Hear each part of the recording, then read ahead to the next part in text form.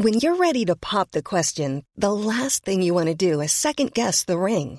At BlueNile.com, you can design a one-of-a-kind ring with the ease and convenience of shopping online. Choose your diamond and setting. When you find the one, you'll get it delivered right to your door. Go to BlueNile.com and use promo code LISTEN to get $50 off your purchase of $500 or more. That's code LISTEN at BlueNile.com for $50 off your purchase. BlueNile.com, code LISTEN.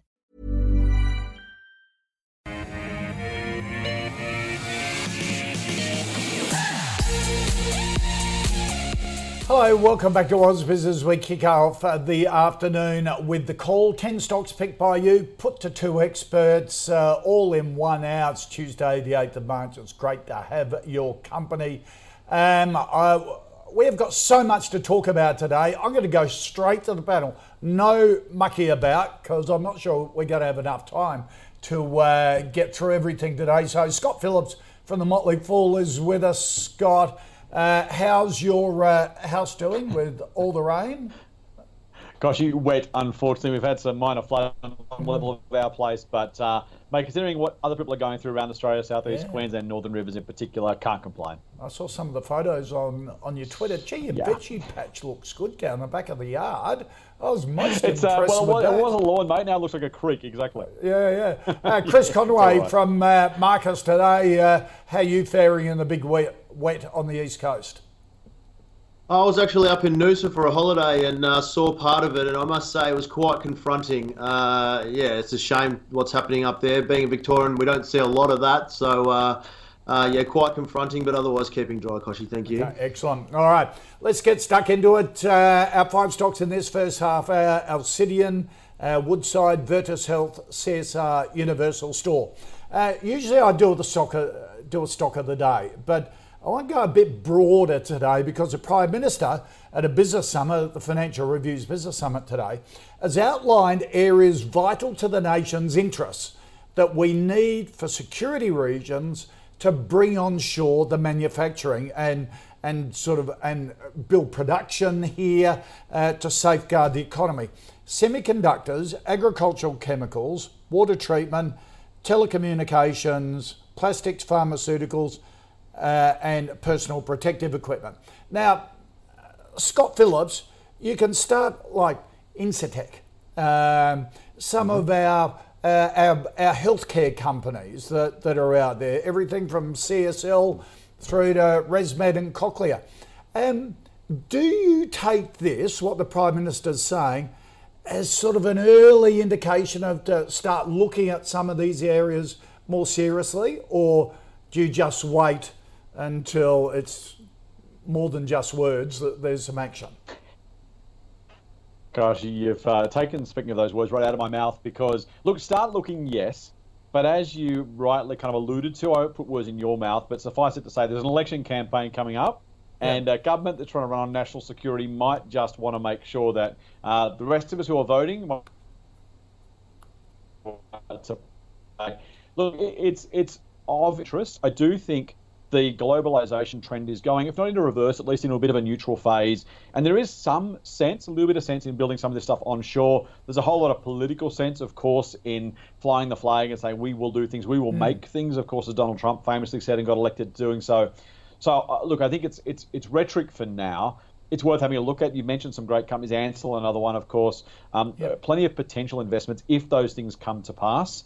That's a really, really big if, particularly this side of an election campaign. When there's money actually committed to it, when the when the first sod is turned, as they say, then it's probably time to start looking. But a little bit like CSL trying to come up with a vaccine for COVID back in the day. Feels like a long time ago, but it wasn't that long ago.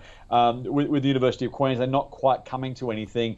Others, we'll talk about one company in the PPE space as well today. So not yet, no. I think it's worth being mindful of. It's absolutely worth making yourself aware of which companies might do it, where they might do it, what they might be worth. But I wouldn't be committing money yet, no. Okay, so a bit early. Chris, what's your view? Because sort of I'm old enough to remember when the government put restrictions. Oh, Chris, have we got you there? Put restrictions around particular industries for national security reasons, didn't they, Scott? That no one could come in. They got subsidies, and You look at, was it Russia produces something like 70% of the world's fertiliser? So Incitec and New Farm and groups like that should get a bit of a boost along. We got Chris back. Chris, is it too early for you? Yeah, I think so. I caught the early part of what Scott was talking about there, and I agree that probably need to see some policies in place to drive money towards these areas. But also just quickly work the list. I mean, I know we only got the question about an hour or so ago, but there are limited spaces where you could use that idea, Koshi, that you've got of going after these investments. So there's nothing really in semis, agricultural chemicals. You guys were just talking about New Farm, the big one. Water treatment, there was nothing that sprung to mind. Plastics, the big one is Visi. It's a private company. You've got Pact Group, that's listed.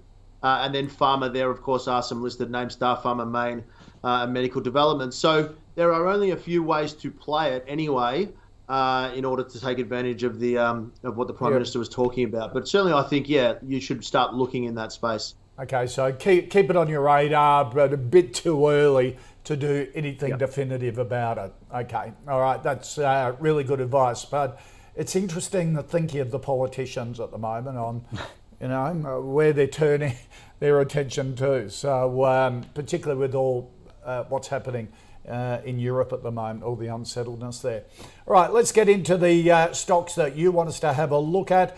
Scott, Jen wants a view on Alcidion, the Melbourne-based software company, but has looks at technology platforms for the healthcare industry. What's your view on Alcidion? Yeah, Koshi, this one's a really fascinating company because it's chosen a very specific niche, and that can often be a really profitable strategy if you can get to scale. If you can be the de facto standard, in this case in medical care, often hospital administration, that kind of thing, and they've got some really big clients in the UK, you really can make this category your own. Think about business like Technology One that's kind of taken local and government largely, a few corporations and other things, but it's kind of become a government software provider. It's done a fantastic job of owning that space, becoming the go-to. That's what Alcidion's trying to do. I don't know if they necessarily reference Tech One, but you get the idea. They're trying to become dominant in that very specific niche. Think about the number of private and public hospitals around the Western world, and you get a sense of how big this market could be if they can really, really crack it. Now, I use the word if, I use it advisedly, the biggest small word in the English language, if, because we don't yet know whether they will be able to get that critical mass and turn a consistent profit. And that's the real challenge. There's a lot to like about the growth they're getting, the customer list they're signing up, the revenue momentum is pretty good, the contract momentum is actually very good. So if you're an optimist, if you like a bit more risk, a bit of spice with your stocks, Alcidion might be one to look at. A couple of the guys here at the team really like Alcidion as a business. A little bit too spicy for me at the moment. We talk about watch list stocks with some of the government announcements. This is one you absolutely want to keep a close eye on. Not yet sustainably profitable, as I said. That just simply means you don't really know what future profitability might look like, how much to pay for this business. Software business I like. Super capital light, you can replicate the product really easily, and that's why scale is so both valuable and important, because if you can get that money starts gushing really, really quickly. The cost of winning a customer really pales into insignificance compared to the value of that customer if there's no more R&D or programming to be done. So I like it a lot, one to keep an eye on. I wouldn't buy it just yet, but definitely one for the watch list if you can see that sustainable momentum when it comes to profitability. Yeah, Chris, what do you think of Alcidion? Also, there's been a bit of a theme from the expert panels here on the call over the last couple of weeks saying anything to do with tech, just hold your horses till the middle of the year. There are all the indications of maybe another step down in tech stocks and growth stocks, and maybe it's a bit early, but as Scott was saying, put the ones you like on your watch list after that second drop down. Yeah, I would echo that sentiment, Koshi, just in terms of the interest rate environment. So I think the war is going to see the Fed not go as aggressively next week than otherwise they might have, and it also delay interest rates. But let's not forget that the war is creating higher energy prices, which feeds inflation anyway. So that aggressiveness from the Fed will have to come. Ultimately hurts tech names. So I agree with waiting for later on and having some on a watch list. I don't think Alcidion would make such a watch list for me. They have had some good things happen recently. They won another significant contract or another portion of the business from the British National Health Service, And they also signed an Australian government contract for the first time for 23 million, the biggest contract they ever signed. Scott was talking to that contract momentum. The problem that I have is this is an extremely, extremely competitive space. It's dominated by two bigger players, much bigger players, Cerner and Orion. They're the two biggest players in the space. And the thing about these EMR systems is that they're very customizable, and what works for one business doesn't necessarily work for another business. And these guys are fighting against, two bigger, more established players. So it's not quite like, say, what's the stock I really like for the healthcare one? It escapes me. But if you want to have this tech position and you want to be dominant in the space, you have to be a leader. And just unfortunately, at the end of the day, these guys aren't leaders in the space. So, it would be an avoid for me. Okay. All right. Jordan wants a view, Chris, on Woodside, the big oil producer, of course, with oil prices going through the roof at the moment. It's up 48% just in the new year. Just continues to power along, obviously, because global oil prices are going up. What do you think at Woodside? And do you take, it's had a really big pop, and yes, global oil prices are going through the roof because of Russia and Ukraine. Do you buy into a market like this, or have you missed out? I think you've missed out by this stage, Koshi.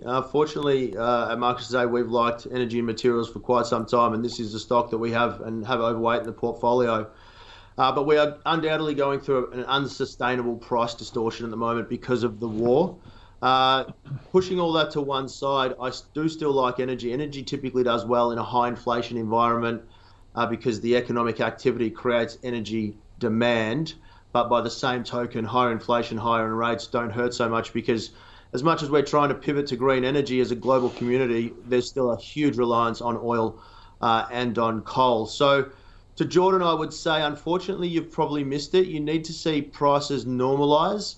So even as a trader, I wouldn't chase it now. Oil prices were up again overnight, but the oilers are actually coming off today. So I think there's quite a few people out there up and down the street saying, this run is a little bit overcooked, time to take some profit. And then long term, obviously, you're waiting for some mean reversion. So I like the company, but I just can't buy it now because it's run too hard. Okay, so if you're in it and you've run up by not just Woodside, but if you've been in Santos, Beach, those sorts of groups, do you take profits? Yes. Yeah. Yes, we have done that. So we were overweight energy, and literally yesterday we took some. We just took the top off. So that position in our portfolio, our growth portfolio, had grown quite considerably, obviously because all the companies have been performing. So we booked those profits and we took it back to just slightly ahead of market weight. So we're still slightly overweight, but nowhere near as aggressive. So what as you were. took? So I think, 20% off or 30%?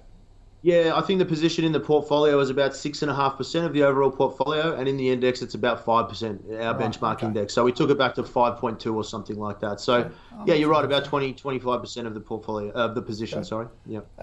Scott, what's your view on Woodside? Yeah, I completely agree with Chris. Actually, Koshi, I think what always frustrates me, amuses me, is the way that resources companies tend to be valued on the current oil price. When you remember that, if you're owning the shares, unless you're trading them, which is for a technical change, but if you're an investor owning the shares for any length of time, it's the entire future oil price that matters, today's oil price, and yet you do see these spikes, and by the way, fall, oil price rises and falls. And so you look at that and say, well, would I really want to buy at this point? Now, it could go higher for all I know. So I have no idea what happens in the short term. We could well see investor optimism. We could see another jump higher in the oil price, particularly in the short to medium term. The reality is I don't think anyone believes the oil price is stuck here for an extended period of time. And you've said already the 48% gain this year alone is not sustainable. If the oil price remains this price forever, then maybe it is sustainable. The chances of that are really, really light, as Chris has already mentioned. And so, again, it frustrates me, it surprises me, it amuses me, it annoys me that people tend to value these things. Yeah. All right. I think for most of the. So if you're in that situation, say, a share price based on today's oil price, a commodity price is going to be lower in future in all probability, that's a pretty easy sell, I think, as Chris said. Okay, and would you do that across all your energy stocks? if they are absolutely pushed higher, again, I'm not saying this is the top, so I'm really, really clear. I'm a long-term investor. If I look out 2, 3, 5 years and say, is the oil price likely to be this high for most of that time? I doubt it. So, yeah, if you've had a good win. Yeah, do it across. Okay, we might just reconnect with Scott there. With looks like it could be a few water gremlins getting into the connection. Chris, Annabelle wants a view on Virtus Health, the healthcare company in fertility services, day surgery, medical diagnostics. What do you think of Virtus? Well, it's been subject of a bidding war, Koshy. So that's what's really been driving the share price. As it stands, I believe it's CapVest is the company that the board is going to do the deal with, certainly looking for an implementation agreement, and that implementation agreement is due to be signed, I believe, next week, the 11th of March. Yeah, right. So that seems to be who they want to partner with, as opposed to BGH Capital. Just on the company itself, I have some experience in this realm. My wife and I were very fortunate a couple of years ago to go through the IVF process the first time around and successfully have a beautiful young boy named Raphael, who was born at the start of the pandemic. So we know the process quite well. Obviously, they do fantastic work. And that prompted me then at the time to have a look at IVF, Virtus's competitor, and see that, it actually is quite a good, strong, profitable business. And the recent results reflected the same thing for Virtus Health. So I quite like this business. The fact that there's been a bidding war go on for it reaffirms my view that there is merit in the financials and in the business, and that certainly there's companies out there that believe that they can take this business on and grow it. And of course, the share price has been doing the right thing from a trend perspective, although, as I said, that has been driven by the bidding war. So this would probably be, in fact, it would be a buy for me, yeah. Right, okay. Scott?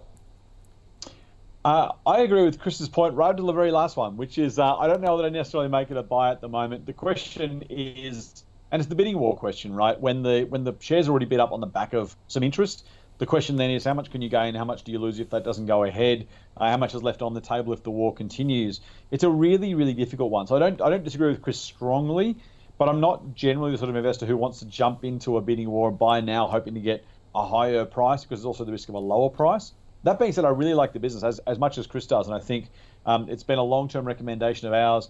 I think it's a great operation, long-term tailwinds, like super long-term tailwinds, good growth in Singapore and Ireland, potentially on the agenda too, COVID notwithstanding. So I really like the business. We recommend it at a much lower price. The problem is, of course, at this point, you're saying, well, what upside is left if the takeover goes ahead? What downside are we exposed to if, for whatever reason, the takeover doesn't happen? Now, decent chance whenever you get a bidding war, you feel much better because at least there's one interested party likely to finalise the deal. If I had owned the shares, I'd be looking to either hold now, let it play out, or take money off the table. I'm just not sure the upside is enough, given the downside risk of the takeover not completing, or simply something else coming out of the woodwork. So I like it, would happily own it at a lower price, probably wouldn't get involved in the bidding war now. If you hold the shares, you're happy with it at a lower price, let it play out. I'm just not sure there's enough upside left. Right. So there's another one, Monash IVF, that's in the same area. Is that an alternative for people rather than Virtus? Depends where you want to play it, Koshy. I think the challenge for me, so I like Monash as a business. IVF is the big dog. It's the significant, larger size. It also has an international operation, particularly in, as I said, Singapore and Ireland, which I quite like as well. I like that exposure because IVF can be really lumpy. We saw during COVID, and Chris already mentioned that there were some challenges getting access to IVF during that period of time. Yeah. And the number of operations, the number of procedures, really actually quite small. It's in the thousands, maybe even the single-digit thousands, maybe a couple of thousand a year. So it's a really, really lumpy number. I don't dislike Monash at all. I don't know it as well as Virtus. I definitely would prefer to own Virtus, and I think it's in the best position. Yeah. If it is taken out, it'll still be in that sector. I don't know I want to compete with them, but I wouldn't rule out Monash. I don't know it quite so well. I don't know if Chris knows it well. Chris? Yeah, so Monash, like I said, I would be a buyer of that as well. I like the business, explored it on the back of our experience. Just to Scott's point, very well explained. BGH has 20% has taken a 20% position. So that's the only thing that lends me to thinking that there might be another bid lobbed by those guys trying to take it out in its entirety. So, but Scott is right. It is fairly high risk and high reward if it comes off. Okay. All right, Scott, Una wants a view on CSR, the big building products group in Australia and New Zealand. We're in the US, got out of it recently. Gyprock plasterboard, Bradford insulation, Monia roof tiles, bit of a stake in the Tomago aluminium smelter. The Stokeses have got involved in the last 18 months or so and seem to have focused the board and the management and basically said, get out of America. Scott, what do you think of CSR? Yeah, you're right, Crash. It's one of those names that we don't deal with everywhere, but everybody knows, and there's probably some CSR plasterboard in most of the houses around the country, such as its dominance, and it's really well known. I like the business itself. It's a dominant player in the space. Relatively inexpensive, 16 times earnings, a 4.3% dividend yield, which is a really nice starting point. And as you say, America's been a really difficult area for building materials companies. Boral's gone there, Brickworks is now there, CSR's been and come back. It's a very, very challenging, you think it's pretty straightforward, right? But the market dynamics are always super important. Chris mentioned that with medical technology, that's an incredibly different category. Got to really be focused on who the competitor is, how good they are, and how likely you are to be able to beat them at their own game. CSR hasn't been able to do that. I like the business. I think the challenge for investors in the building materials space now is to look out 2 or 3 years and ask yourself what the building construction market looks like. If you're a bull, you're seeing rental vacancies at record lows, significant population pressures coming, particularly with the resumption of the immigration program, more houses probably required, more land being released. That's a long-term growth story. On the flip side, we potentially will see house prices continue to fall. If that does start to fall, maybe continue to fall in Sydney. If that does continue to happen, that might put the crunch on new construction projects. So you've kind of got both camps, and depending on whether you're feeling optimistic or pessimistic, whether you're a bull or a bear on housing and construction in general, that probably determines how you see this one. I think it's a hold for me. It's a little bit too expensive for a cyclical industry. You probably don't want to pay 16 times earnings, fair price to pay for most companies most of the time. Building materials, you probably don't want to pay 16 times earnings for what's otherwise a cyclical. You can see that cycle in the share price there. Not a big range, but they're pretty all over the place. The longer term cycles, though, are really well known.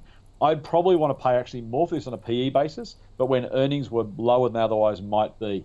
You don't want to be necessarily, it's counterintuitive for cyclicals, but you want to pay a high multiple of low earnings, not necessarily a moderate multiple of reasonably average to high earnings in CSR. So I like the business, one for the watch list, one to be opportunistic about when you get the chance. I just don't think now's that opportunity. Prefer it to James Hardie? Yeah, I do actually. If I was going to go building materials, I'd go Brickworks first, quite honestly. I think that's far and away the better play, backed by Soul Patts. I own shares in Brickworks for full disclosure, so I'm eating my own cooking.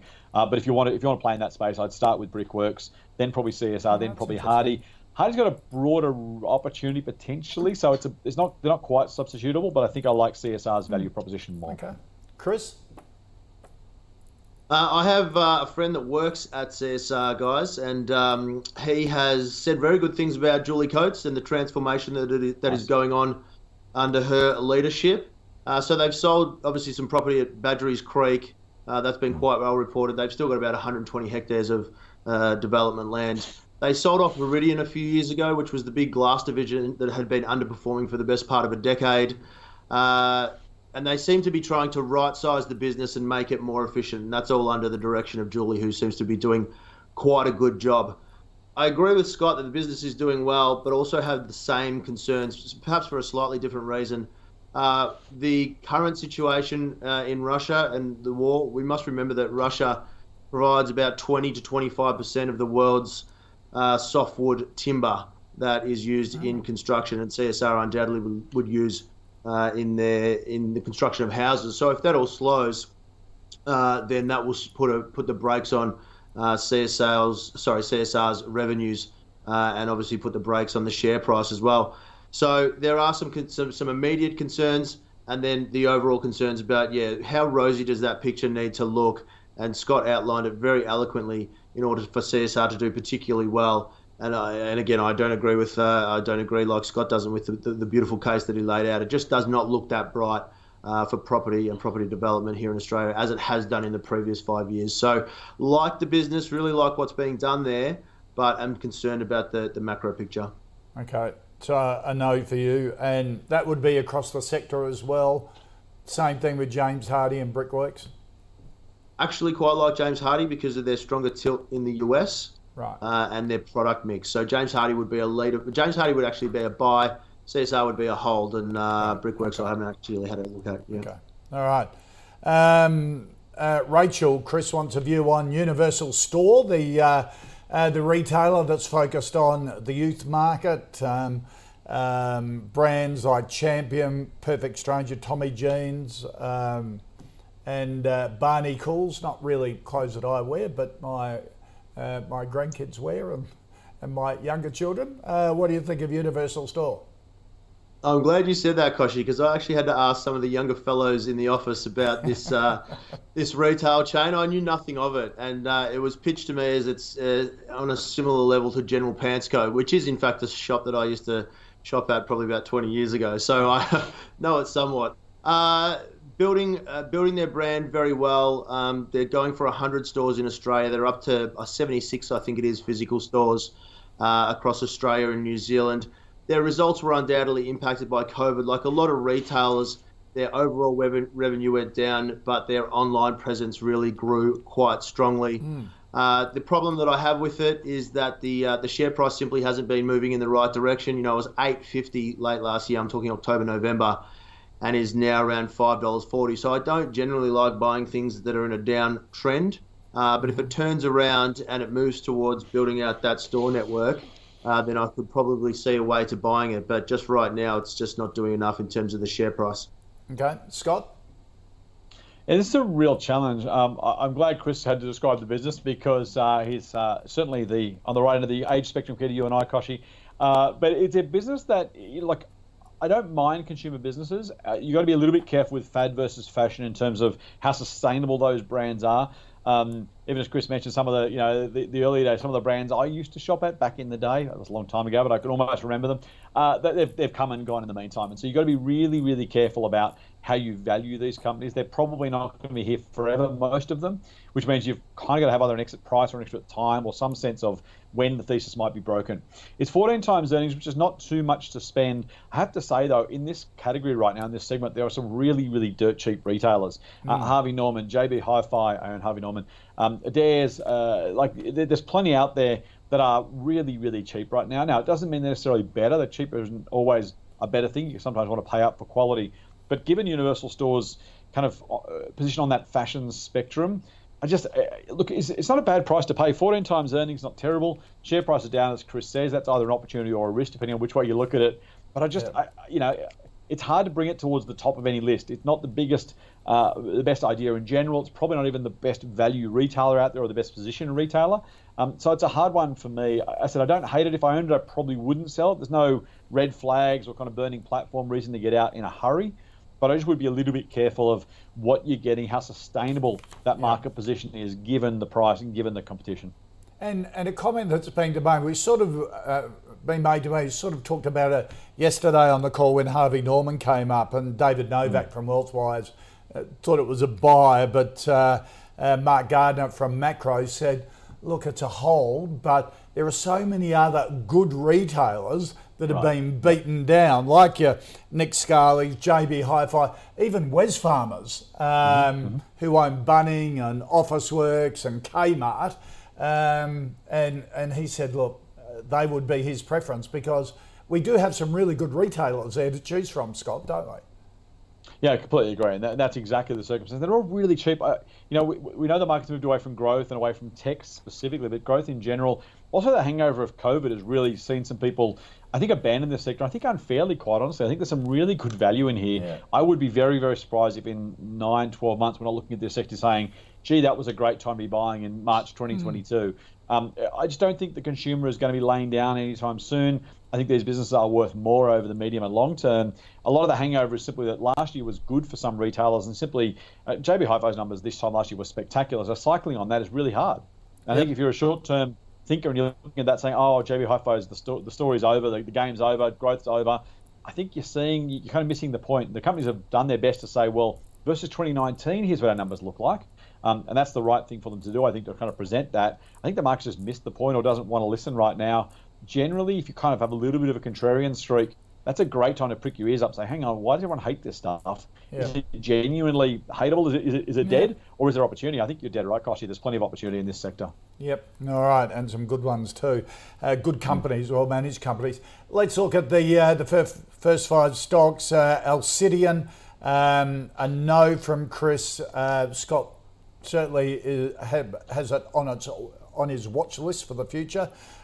Woodside, a no from both at these levels because of the record or the big jump in global oil prices. Start taking some profits. Markets today with their growth fund has taken 20% off the top of their Woodside holding to lock in some profits there. Virtus Health, a hold from Scott, a yes from Chris, hold from both on CSR, and Universal Stores, a no from Chris and a hold from Scott.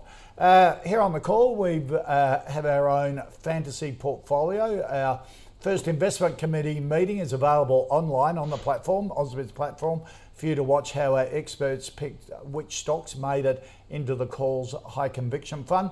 Let's have a look at what the portfolio looks like initially. BHP, Macquarie, Min Resources, Steadfast Group, Aristocrat, Ordinate, CSL, NextDC and Universal Store was in there. Then half a unit in Qantas and Frontier Digital Ventures with 20% in cash.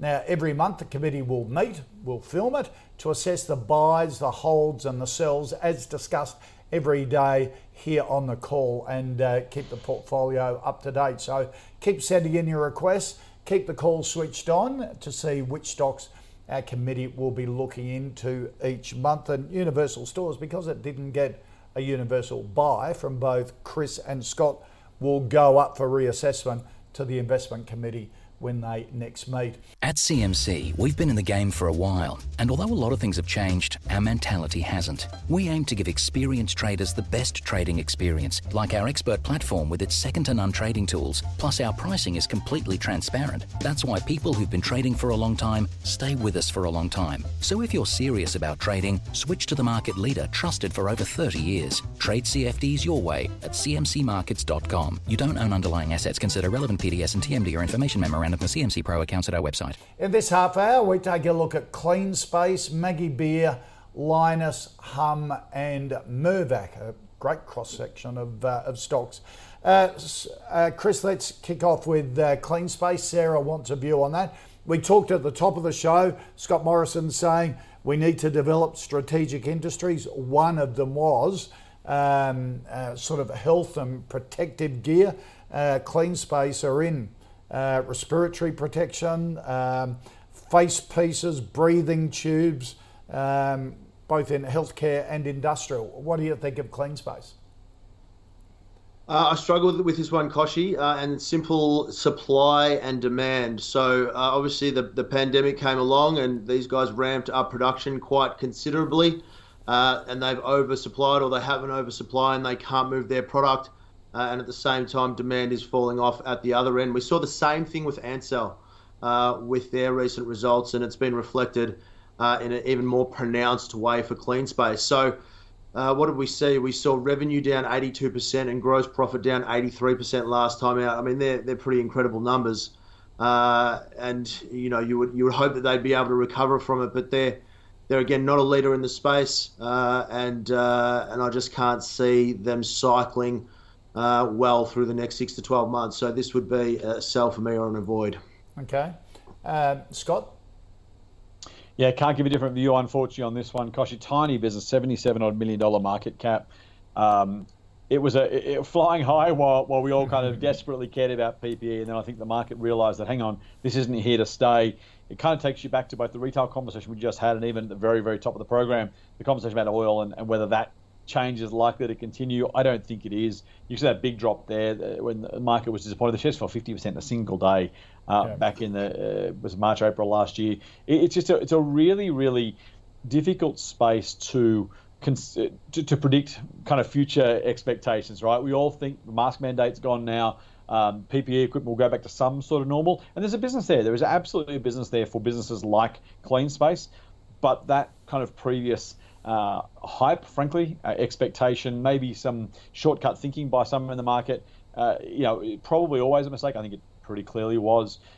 Is it likely to recover? Is it likely to come back? Given the competition Chris has already mentioned, is it going to be at the top of the space? There's room, as always, I mentioned before, for medical technology for niche players. But in this sort of space where, unless you've got really specific IP that is in high demand, even Ansell has to go a million miles an hour just to stand still, because the cheaper knockoffs from other factories around Asia, China in particular, take their business away. The half-life of some of their products is literally as little as 6 or 12 months because they get copied so quickly. So it's a really, really difficult space. I can't see enough competitive advantage or sustainability in this business to recommend to buy. So like Chris, I'd make it a sell. Okay, would you do that with Ansell as well? I actually would personally, Kosh. I've never loved Ansell. It did really nicely during the COVID crisis, of course. It's that running 100 miles an hour to stand still. You're literally on a treadmill. You're having to go really fast just to stay in the same spot. Because, again, a new glove, a new piece of particular equipment, a new material, it's very, very hard to get intellectual property rights or protection over them. So you kind of, once you make something, you're on the watch or on the clock for someone copying it and then selling it at half or a third of the price. The IP, you just don't get the ROI on the patent. Generally speaking, there are exceptions and different products, but it's just that one slip and you'll see Ansell fall meaningfully because it just simply can't get the momentum up. Really, a bit like Qantas, right? Really, really tough business. Very well run, I think. I think they're doing a really good job running that company. But when you're in such a structurally challenged industry, just staying alive, just staying still is a huge achievement, but it doesn't make it investable for me. And particularly with global oil prices going through the roof, not what you want with an airline, even though I read they're hedged through to June. Ansell doesn't appeal to you either, Chris, in that same space? No, I think they have probably a slightly better underlying business just because they service industry more. Yeah. But commodity prices, obviously a big headwind at the moment as well. Right, let's go to from healthcare to eating. Drew wants a view on Maggie Beer. Scott, their burnt fig ice cream is to die for. But anyhow, that's another topic. Of course, the company of the famous Maggie Beer, although she's sold down a fair bit of a holding. What do you think of Maggie Beer? They also have Paris Creek and a lot of other different brands as well. They do. St. Davis too. I really like the strategy. I like the products like Yukoshi, and often I won't say it's enough, but it's a really, really good start, because if you can convince people to love your product and you can charge a premium for it, you generally got the makings of a potentially pretty good business. I say potential deliberately because scale is really important here, particularly when most of your products are being sold through Woolies and Coles. These guys are hard taskmasters as customers, right? There's only two of them. Most suppliers find you have to be in both to get any sort of significant scale. You can't afford to lose half the market. And even then, the category's got to be big enough, the velocity's got to be big enough to justify the cost, the trading terms, the promotional support that they need. I like the diversification away from just the Maggie Beer brand. As much as I love the brand, I really do. I'm a big brand guy. I think Maggie Beer is a great brand. Maggie herself, obviously, a brand ambassador still. So I love what they're doing. I like the multiple brand strategy too. It gives you a chance to play 2 or 3 times in the same category in some cases, which is great, or at least diversify the branding so you can have positions in different categories. So the strategy is absolutely spot on. Right now, they're just simply too small, and they're not able to generate sufficient amounts of profit and profitable growth to justify the current price. Currently trading about 68 times earnings, based on the numbers I've got here. Wow. Again, it's a business with high hopes. They are trying to improve the business. I think they probably will do a pretty good job. This is another one I'd happily have on the watch list, because great brands do take you a long way. Sometimes it's just not quite enough. So they're going to have to either add more brands or find a way to add more scale. Software is easy to scale, right? Hard business. Barriers to entry are lower almost by definition, because there is, the economics are so good. But once you get there, it just rains cash. In food, in other production, you've still got to make the product every single day, ship it out, get it to someone, pay the freight. It's a low margin business to start with. So it's just a bit harder. But look, I like it a lot. I want to like it. I wanted to. When I saw it on the list, I was like, great, this is going to be fantastic. Just too expensive. But at the right price, and if they get to significant scale, I think it's a really good one. I think it's probably also a takeout candidate, by the way. I don't buy them for that. But if they can get some momentum at a brand level, it makes more sense for this to be part of some other larger food business, frankly. They're trying to exist on its own right.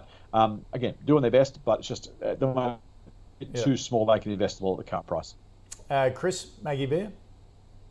The only thing I would add, Scott did a great job. The only thing I would add is what an incredible stroke of genius / luck it was to buy the hampers and gifts business, which did incredibly well through the pandemic, as we were all sending gifts around to each other and trying to keep each other's spirits high, and introducing a whole range of new customers to the Maggie Beer brands, as Scott was talking to.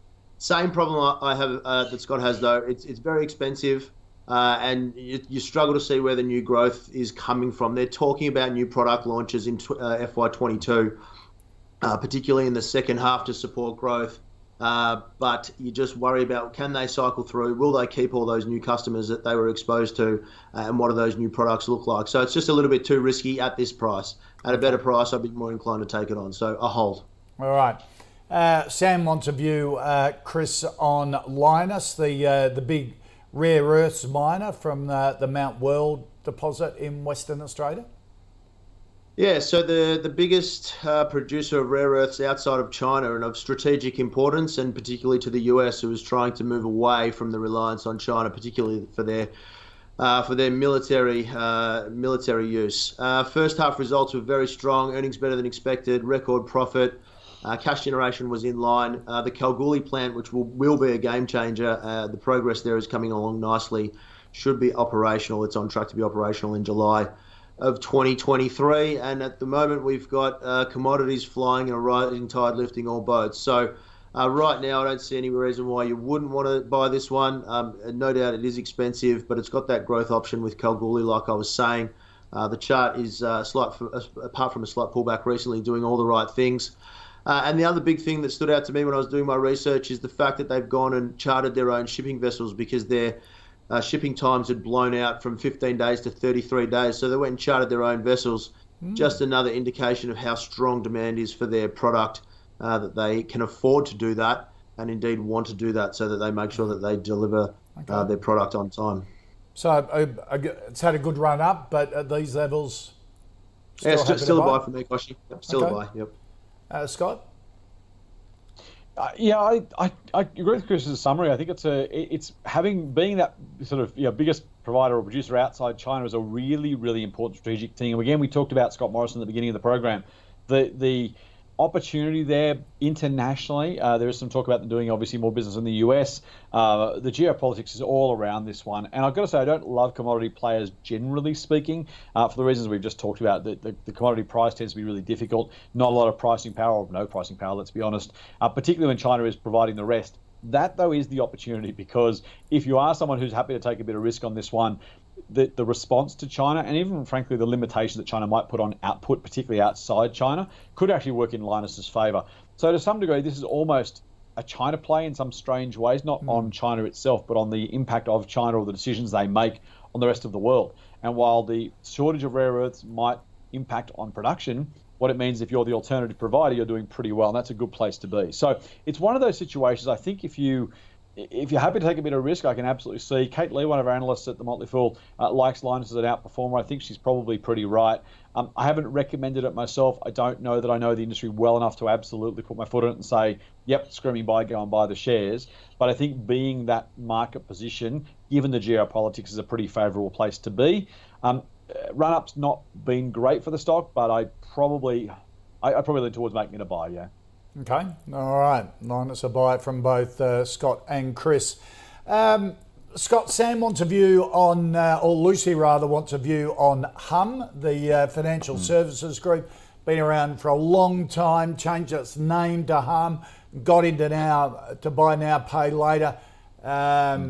Always sort of disappointed. It was disappointed. It wasn't classed as a zip or an afterpay. Taken a bid from Latitude, isn't it, financial for it at the moment, which again is sort of a bit of a disappointing financial services group too. Yeah, and this is the challenge, I think. Ironically, not being as good or as exciting as Afterpay and Zip was a problem for a long time.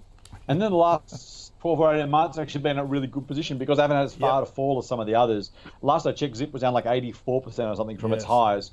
Hum, again, bigger they are, the harder they fall, I guess, is probably the way you might look at it. Hum has had that benefit of not being either. Now, plenty of investors probably would love the opportunity to sell at a sky-high price and then walk away. But it's a challenge. It's a business that it did invent buy now, pay later, at least in the Australian iteration. There's plenty of others have been around for a long time, but the Certegy Easy Pay, which is still the single worst brand name ever in the history of business. That was the no interest ever, the Harvey Norman, JB Hi-Fi stuff. They invented this stuff. The Go MasterCard came after from General Electric and others and kind of took over the space, and then Latitude, as you say. But the business never really caught on, and this is a really important lesson for investors: is the product is not enough. The better mousetrap itself is not enough. They invented that. They were the first Afterpay, if you like. What they didn't do was really bring the consumer along for the ride. Yes, they was in the ads. Yes, Jerry Harvey was saying 48 months interest free. Yes, the salesman would say, hey, if you take the couch home now, we can organise something for you. Consumers weren't walking in saying, hey, can I use home? And that was the absolute magic. They got the consumer on board and made the consumer the driver. And Hum never really got it, still hasn't really got that story. I don't love buy now, pay later generally. Hum has been, under the old Flexi Group name, was a recommendation of ours. It still remains a hold for us, largely on valuation grounds. I still think it's cheap. It's profitable. I think it's inexpensive. Will the market ever come around to it? That's the open question. For now, the answer has been no for the longest time, and we were underwater on the recommendation, so maybe that's enough in itself. But I wouldn't sell it if I owned it. I wouldn't probably rush to buy it if I didn't either, though, for the record. I think hold is about right for Hum. Okay. Chris, Latitude have offered cash and Latitude shares for it. We had Latitude on a couple of weeks ago with Nathan and Gorab. They both said sell Latitude. So if you're a Hum investor, you hold for the takeover, and if you get shares in Latitude, you stick with them, or you take the cash and sell your Latitude shares and just cash out of both of them. Yeah, I think you'd be out of both of them. You said it at the top, Koshi. You got Latitude, which has been a disappointment, buying probably the biggest disappointment in the buy now, pay later space in Hum Group. So I was looking at this question for Lucy more from the context of what will be left over in Hum Group, and it's that flexi commercial business. Right. It's the business that has the commercial lending to, for equipment and software and things like that. And that business is also in play. So it's understood that ScotPac is poking around with a view to lobbing a bid. So it might be that the whole thing is carved up and sold off. Right. This is all too hard for me. I'm a simple guy. I would just sell the lot and look for something better elsewhere. So I hope that answers Lucy's question. But yeah, this is just there's bits and pieces flying everywhere. So I'm not particularly interested in any of it. Okay.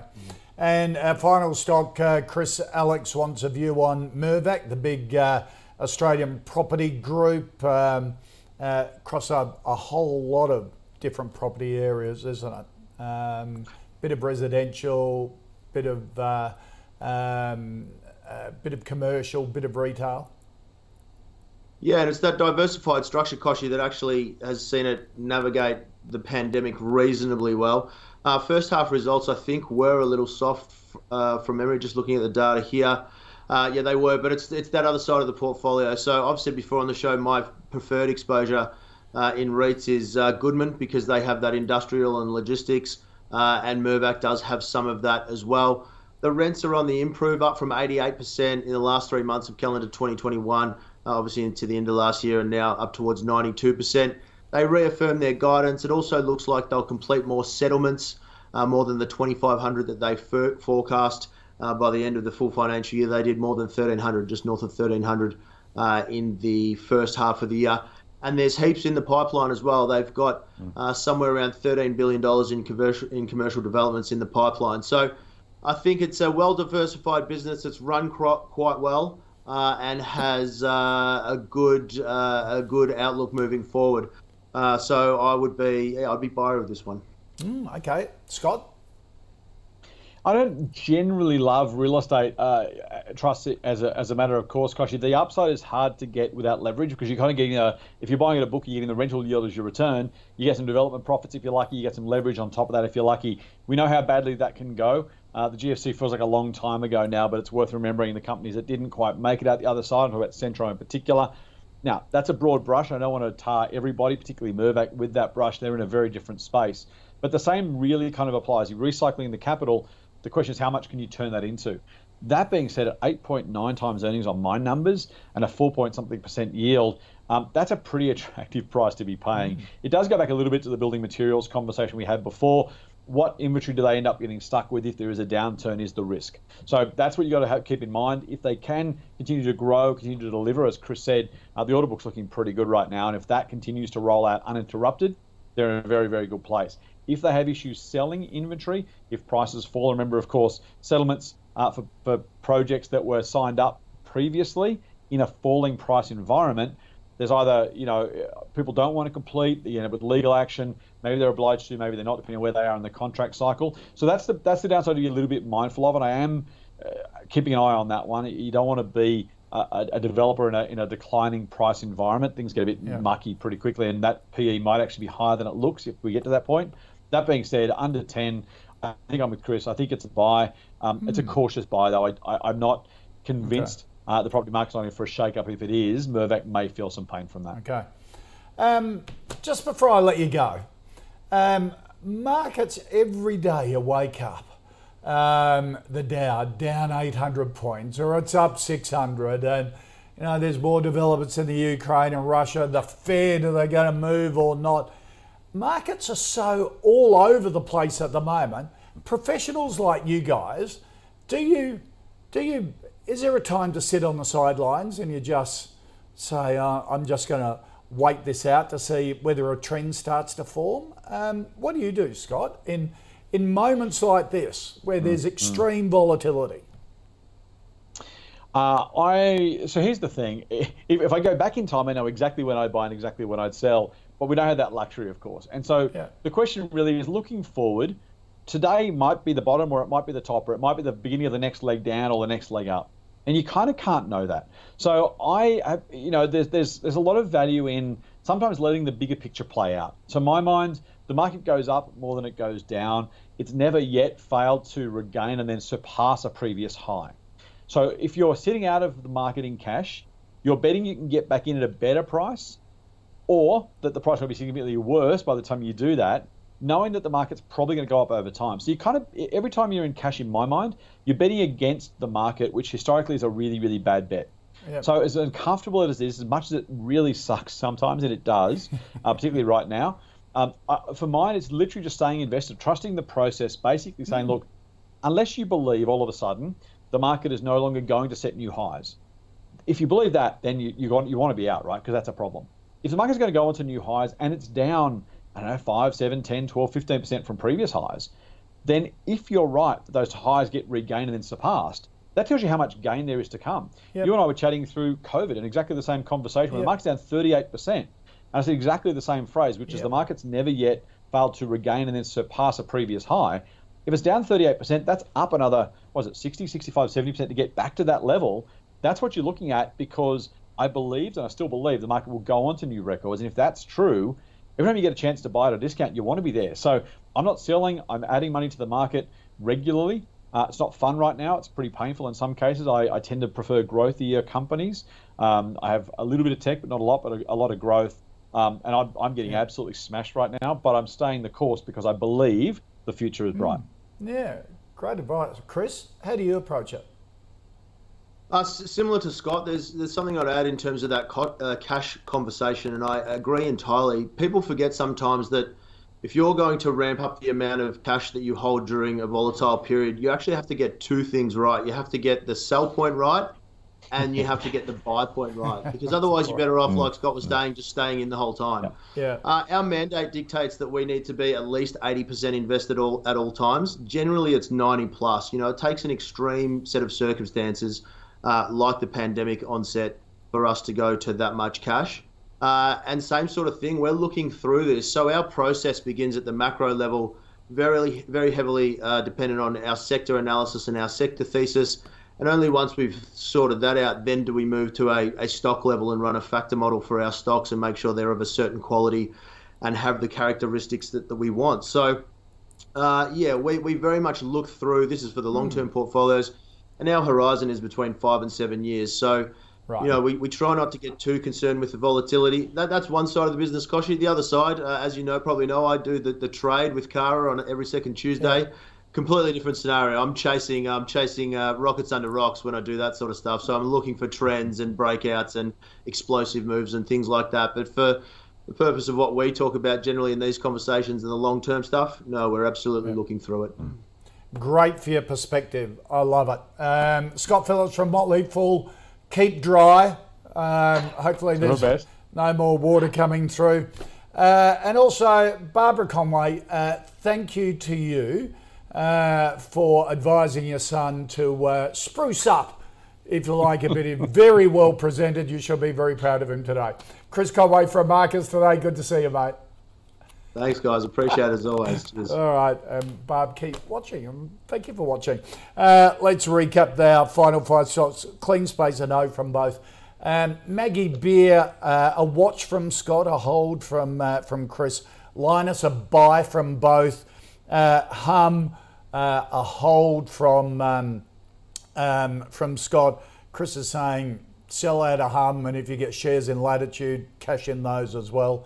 And Mervac, a buy from both. If you'd like any stocks that you want us to cover here, put them in an email to call@ausbiz.com.au or tweet us using the @AusbizTV handle. A reminder, you can find all the stocks in the calls portfolio at ausbiz.co/portfolio.